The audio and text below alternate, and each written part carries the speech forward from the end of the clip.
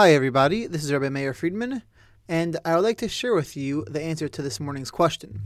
Thank you to everybody who sent me in some answers. I got some amazing answers from a number of you, and a number of you really hit the nail on the head, I believe. Just to recap the question, it was, why do we call this book the Book of Shemos, of names, if the naming happened right in the beginning of the Book of Shemos? It doesn't seem to have anything to do with the rest of the Book of Shemos. In English, we call it Exodus. That seems to make a lot of sense because the book does talk about the Jews leaving Egypt. And another part of the question was that Rashi, in explaining the beginning of this week's parsha, where God counts and goes through the names of all the Jewish people, those that came down to Egypt, says Rashi, Rabbi Shlomo Yitzchaki, a 10th century commentator, that God wanted to count the Jewish people because he loved them, just as he counts the stars and calls the stars by name when he takes them out at night and brings them back in the morning. So what's the relationship between names and the stars? So I would like to share with you two answers. The first answer I saw in a book by Rabbi David Foreman called Exodus, a Parsha Companion. He also has a website, aleph-beta.org, a phenomenal website with a lot of video classes.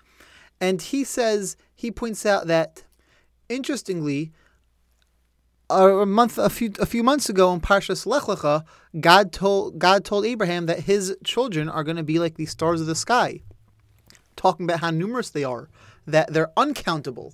And yet here, Rashi says that God counts the stars. And Rabbi Foreman explains that the stars from the human perspective, from our perspective, are not countable, but from God's perspective, they are countable. And this book of the Book of Exodus, the Book of Shemos, the book in the literal translation, the Book of Names, talks about the development of the Jewish family into a nation. The Book of Genesis, which we just finished this past Shabbos, was not just the genesis of the world, the creation of the world, but it was the creation of the Jewish family. And this book, the Book of Exodus, Sefer Shemos, talks about that family becoming a nation, becoming a much larger group of people.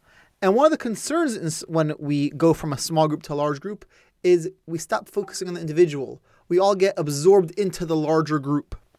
And so by calling this Book of Shemos, by giving it the name Names, we're declaring that though the Jewish people are going from a family to a much larger group into an entire nation in this Book of Shemos, still every single Jew has a name.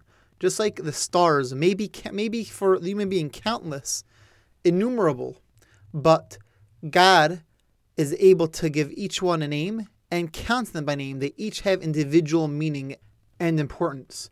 And so too with every single Jew. We may be a huge group, there may be millions of us throughout the world, but each Jewish person is super important, unique, has their own special abilities. In Hebrew, we say their own special kochos, their own uniqueness, talents, skills, etc. And every single one of them is needed for us to be a complete Jewish people. That was answer number one. The second answer that I want to share with you, I heard this past Monday morning at the bris of Rabbi Nathanael Friedman's son, Chaim Shraga.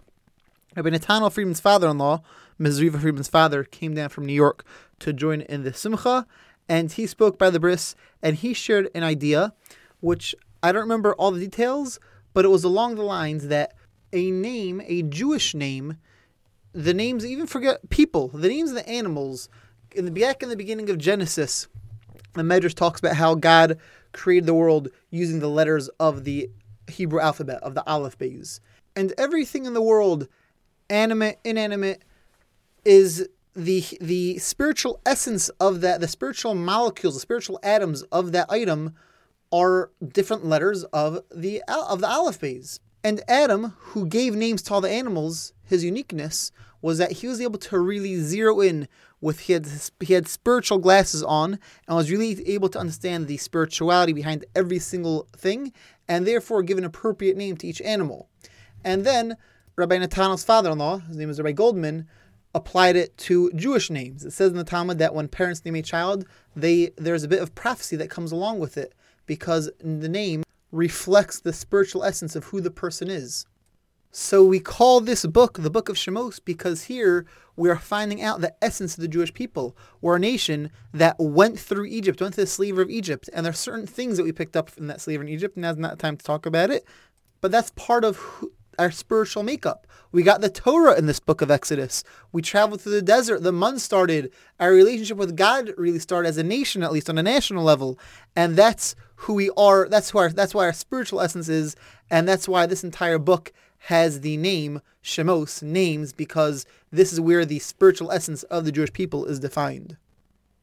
So just to bring these two ideas down to a practical level, number one, the next time you meet a Jewish, a fellow Jew, whether you know them or don't know them, whether you are friends with them or not, realize how special and unique they are. And appreciate that without them, we wouldn't be a complete Jewish people. And number two, as we read through this book of Exodus, the book of Shemos, and we learn about the early ordeals that we went through as a nation, realize those are the building blocks. Those are the things that created us spiritually. And let's make sure to find ways to bring our deep spiritual nature into the physical, practical world. Have a wonderful Shabbos, everybody, and speak to you next week.